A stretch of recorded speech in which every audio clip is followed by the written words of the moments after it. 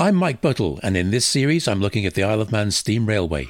In this week's programme I'll travel from St John's along the old steam railway route to Ramsey, calling in on the way at some of the closed stations and remembering that playground of so many fond island memories, Glenwillan. St John's Station was once the hub of the steam railway network on the island. From here you could go east to Douglas, west to Peel, south as far as Foxdale, and along the route I'm following today, the most spectacular of all the Isle of Man railway journeys, north, all the way to Ramsey. I'm lucky enough to have gone by train along the North Line a few times as a youngster, one of the last generation to have been able to do so. I'll be meeting up with a few people along the way, the first being Ned Kenyick. I asked Ned what he could remember about the station at St John's. Quite a lot. St John's railway station was not a feat of architectural brilliance. It was a functional building. I remember very high ceilings and mirrors on the walls, but the floors were, when you see a cowboy film on the television, and when they go into the saloon and they walk over the board, and the boards echo as you walk, and the knots show up through, and that's how I remember the floor on St John's railway station. And there were wooden seats round the outside, and the ticket office was in the back, and there was a hatch in the wall about a foot square, and that would slide open, and you never really seen who was behind. You never really seen. You asked for what they punched the ticket in a machine and you give him money, and they shut the hatch again, and that was it. It was a functional building, and it operated very well. I remember the gents' facilities, the toilets, were outside the railway station on the Douglas side, and I do remember a brass plaque, and this brass plaque said, "Please adjust your dress before leaving." What do you remember about the station master, George Crellin? George Crellin was a perfect gentleman. But George Crellin knew everybody in the village. Everybody said, I never heard anybody who would add a bad word to say for George Crellin. He was a perfect station master. All trace of the once busy junction at St John's is gone now, replaced by a car park. Leaving St John's, the trains for Ramsey and Peel ran side by side for almost half a mile in a straight line. Occasionally, there may have been a contrived race between the two sets of engines and coaches. Michael Starkey can recall travelling back from a football match. I remember us skeeting out the window, looking at each other, pulling faces to each other with the other supporters. They had the red and white scarves. And we had the blue and white scarves. But it was the excitement of this race. It seemed to be like 100 miles an hour, but probably be only about 20. The Great Manx Train Race with Michael Starkey. Parting company with the Peel train, the Ramsey line crossed the main road at Ballalease, and shortly afterwards would usually rush through the request stop at Peel Road or Poortown. Passing under a couple of bridges at Lurgy the first proper station on the Ramsey line after St John's was St Germans. The red sandstone building is still there and is now a private dwelling. It was here I met up with Stephen Lace, who lived here for a time. Yeah, I was brought up here. My grandmother was a gatekeeper, and first time I was out here, I was about 2.5, 3 year old, 1952ish, and I stayed here quite a lot. We actually moved into the station itself probably around 1958, and I was about 9 at that point. And it was just a wonderful place for childhood. We had it all. With the beach, with the open countryside, but more than anything, we had the railway. And outside my bed, we lived in the station house, the old station itself. And half 7 in the morning, there was a train outside my bedroom window, picked the school kids up. What a way to start the day. Absolutely. If you were living in the station, Stephen, what facilities were there for any passengers? Presumably the train still stopped there. Oh, yes, yeah. It was a little lean-to shed. But I'm afraid if you want anything else other than that, you had to find a bush. And your grandmother was the gatekeeper? Yeah, she was gatekeeper. She was here from the 1920s. Wow. But she worked till she was 80 years old on these gates. My grandfather was a length man. He was the ganger for many years, and he had to stretch from here to Burke. And in the heyday, he had to be at Burke for 7:15 before the first train came, just to make sure everything was in order. How did he get up there? On foot. Yeah, oh yeah. He had to walk. Imagine in the winter time out here, pouring rain, blowing a gale, with the hurricane lamp. Also, he used to put a lamp on the signal, the north signal here, so my grandmother didn't have to climb up the signal. He'd do that on the way past. I had my first trip on an engine from St John's to St Germans. I was about 7 at the time. he invited me onto the footplate at St John's one day. Himself and Percy was driving, and he put me up in the corner behind the left-hand window, and let me blow the whistle for Peel Road and St Germans. And that was the first of quite a few rides I had with them. Tell me about working as a fireman on this section of the railway. It's spectacular from here to Kirkmichael. What was it like on the footplate? Oh, brilliant. Absolutely brilliant. Come out of St John's, and you come out here. But once you got to here, you got what we used to call the North Signal. You can see Peel Castle. And that's where the cameras used to come out. You see them coming out of the coach as you come around that corner. It's just tremendous. No matter what the weather, the coach, the cameras all came out, and they had this tremendous view right down to Glenmore, up to sea. And you get up to what we used to call the Gob. It was just lovely. Now, all the way along this section of track, there were substantial earthworks, and there were also those tremendous viaducts at Glenmore and Glenwillan.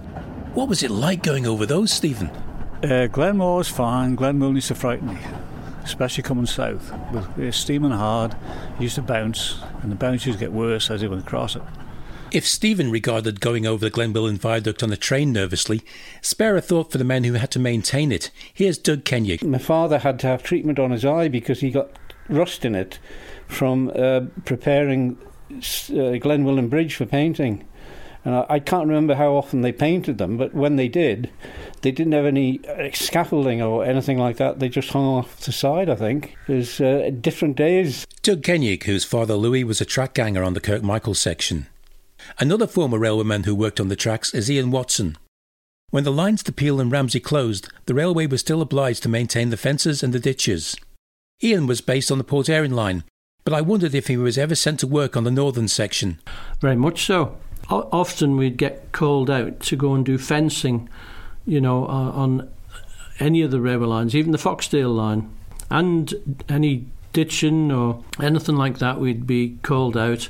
We could be weeks out there. It depended how big the job was, and that went on until it went to the government. That would be in 1977, because they had to maintain the fences and everything on the railway line out on the Ramsey, Peel and Foxdale lines till that time. From the viaduct at Glenwillan, there was a short straight run into Kirkmichael station, where the crowds would alight and walk back to the Glen. The facility was owned and operated by the railway company who cannily had bought it in the 1920s. There are still many people with fond memories of the Glen and the activities it provided, particularly for local school trips and Sunday school picnics. It was a hit with the locals as much as it was loved by the tourists. Here are some memories of this lovely spot. Firstly, from Howard Quayle. Glenwillan was always a favourite spot for Sunday school picnics. We used to go around the island to different places, but invariably we ended up in the big cafe. And it was a big cafe in Glenwillan. I can see it in my mind now. I can picture it there. We'd have sittings for dinner, and we'd be going down onto the boats. I've got photographs of the boats that were sailing on the lake at the time, of my brother and friends and whatnot, all sailing the motorboats around. The swings, the slides, and of course you could go further down onto the beach. But there was a myriad of items in there of interest to the children. And you can have a couple of 300 children down there, coaches everywhere, because all the churches would be full, and there'd be a Sunday, there'd be a weekend, Saturday, Sunday, you'd all be out there on the Sunday school picnics, and it was a pleasure. Howard Quayle. Now let's hear from Ned and Doug Kenyuk. Ned first. Oh, there was a machine outside the cafe that you could stamp your name on a strip of metal. But I do remember that cafe at Glenwillan, and the tennis courts when you went down on the left, and the Bolton Lake, and there was swing. And if you carried on down to the beach, you could carry on down to the beach at Glenwillan. Oh, we used to go for a full day out down to Glenwillan. I was singing in a choir with Lillian Pickard, and that was our day out, a day at Glenwillan. And it was enough. It was enough. It was freedom, and there was enough there to keep, well, we were sort of young teenagers then. It was enough to keep us occupied And when you came home, you said, yes, we've had a good day out. Doug Kenyard also has his memories of the Glen. And talking about Glenwillan, in the height of the tourist season, that was really busy. Hundreds would get off at Kirkmichael and walk down to Glenwillan just in time to get their lunch, and then go round, have a go on the swings and the roundabouts, go on the motorboats down there, have a deep down to the beach, or the shore as we used to call it. And it was a great day out. All inclusive, I think, probably. But we used to enjoy seeing all those people getting off the train and walking down the path right alongside the railway line. And it was good. Kirkmichael today is still an operational station. If you're lucky when you visit, you might get to see its engine in the yard waiting for its next job. But it's not a steam engine, and you can't buy a ticket to go anywhere. Kirkmichael is now the district fire station. The next stop along the Ramsey line was by request only, but a very special request at that. Bishop's Court Halt consisted of just a bench by the trackside, but the trains could be stopped by the Bishop of Sodra Man should he wish to board. A mile or so further, and through several level crossings and bridges, Ballaugh Station was reached. Nothing remains of the building and the waiting room, but the old goods shed still stands and is in the care of the Ballaugh Heritage Trust as their exhibition centre. After Ballaugh, another halt briefly operated for the wildlife park at the Curragh. Then just before Sulby Glen Station was the Coolbane level crossing. My great-grandparents lived in the Keeper's Lodge here 120 years ago. Eliza Buttell was the gatekeeper and Joseph worked on the track between Sulby and Lazaire. They had a large family and several of their children would go on to be railway employees, including my grandfather Joe Buttell, who by the time he retired in the mid-1960s had become the senior engine driver. A few yards further down the track is the Sulby Glen station. Doug Kenyard owns the property now, and he told me about it. This is actually the second building on this site. The original Northern Railway built a halt or a sidings here, but it turned out to be not safe enough for the large numbers of people that used to come down from Douglas, the tourists who used to come to Sulby Glen and Salty Will. So they knocked down the old halt and used most of the material to build the new station, which is quite unique on the railways of the Isle of Man because it's got a long raised platform and a covered canopy.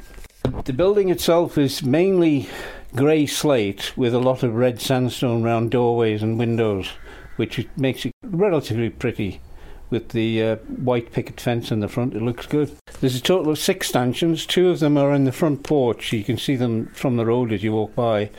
The 3rd stanchion is in the middle of our hallway, and then the next 2 are actually buried inside walls. They've been covered up. And the last, the 6th stanchion, is right next to our dining area. You can just see half of it now because the ceiling's been lowered a bit. But the 6 is still here, the canopy's still here. In fact, the whole building is still as it was, except that they've built around it. And overall, they've done a really good job of it. They've retained the character of the station, but also enabled people to live in it. And they made it into a 3-bedroom bungalow, basically. My very first memory is my father getting up, that's Louis Kenyard, every morning, 6 o'clock, to walk the line. That was long before Johnny Cash did that song as well. He used to walk every morning from Michael Station through to German Station. And it was because he was the ganger on the permanent way and he had to make sure that the line was safe for the first train in the morning, which was 7 o'clock. So that's my first memory of it. The second memory was taking one of those flatbed trucks down to Rencullen to pick up the carrots that he used to grow down there on my grandmother's field. And we'd load the flatbed truck, take it up to Michael Station and put them in the goods shed ready for the train in the morning. And in that shed there would also be lots of rabbits, and obviously this was before the days of myxomatosis. And they would be on the train in the morning off to Colvin's and Conybear's in Douglas. So the Carrot Express. You could call it that, yeah. Doug Kenyard, proud owner of Sulby Glen Station. The public footpath that the old railway line has now become carries on for a quarter of a mile to the crossing at the Keller, then abruptly stops. All of the former railway land from here to Milntown, a mile outside Ramsey, has now reverted back to private property. The next station is Sulby Bridge.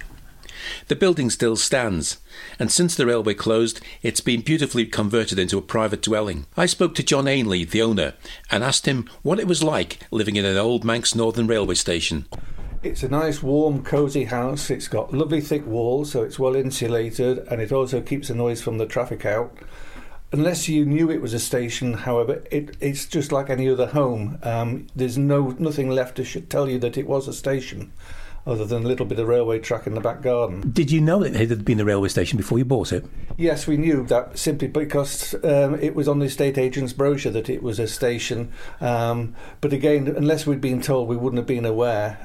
We bought it because we fell in love with the surroundings and what we saw as potential. So it's been extensively altered over the years, hasn't it? Tell us a little bit about the alterations.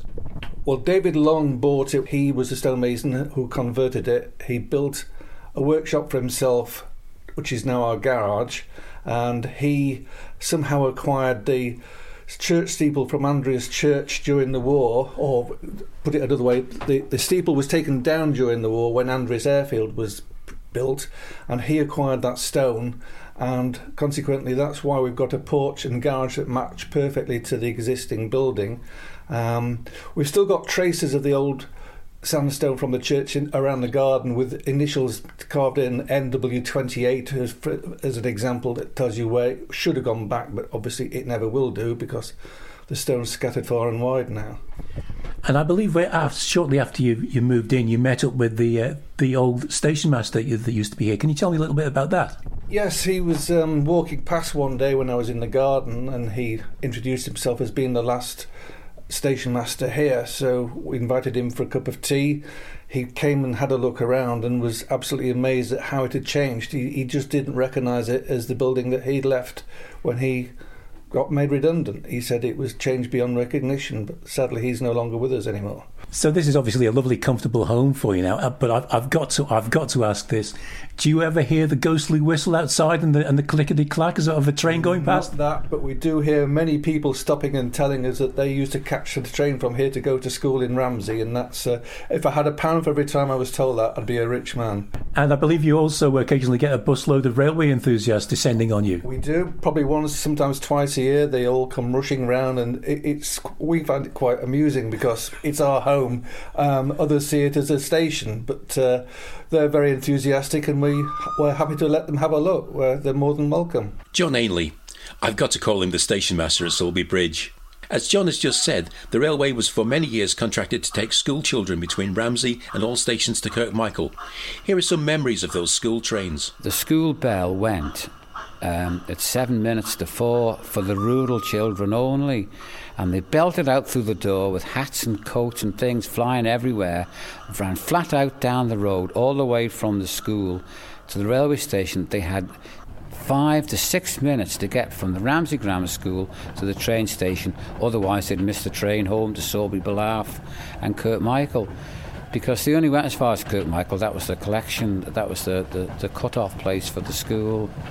I'm old enough to say that I went to school on the train from Michael to Ramsey. They would have carriages that had benches in, but they were all no partitions, so the boys from Michael and the boys from Belaugh and Sulby, they would all intermingle and have fights now and again and that sort of thing. Ideally they were supposed to be in separate compartments, but it never stayed like that, of course. And it was quite an enjoyable trip, come to think of it. It was a damn sight better than going by bus later on.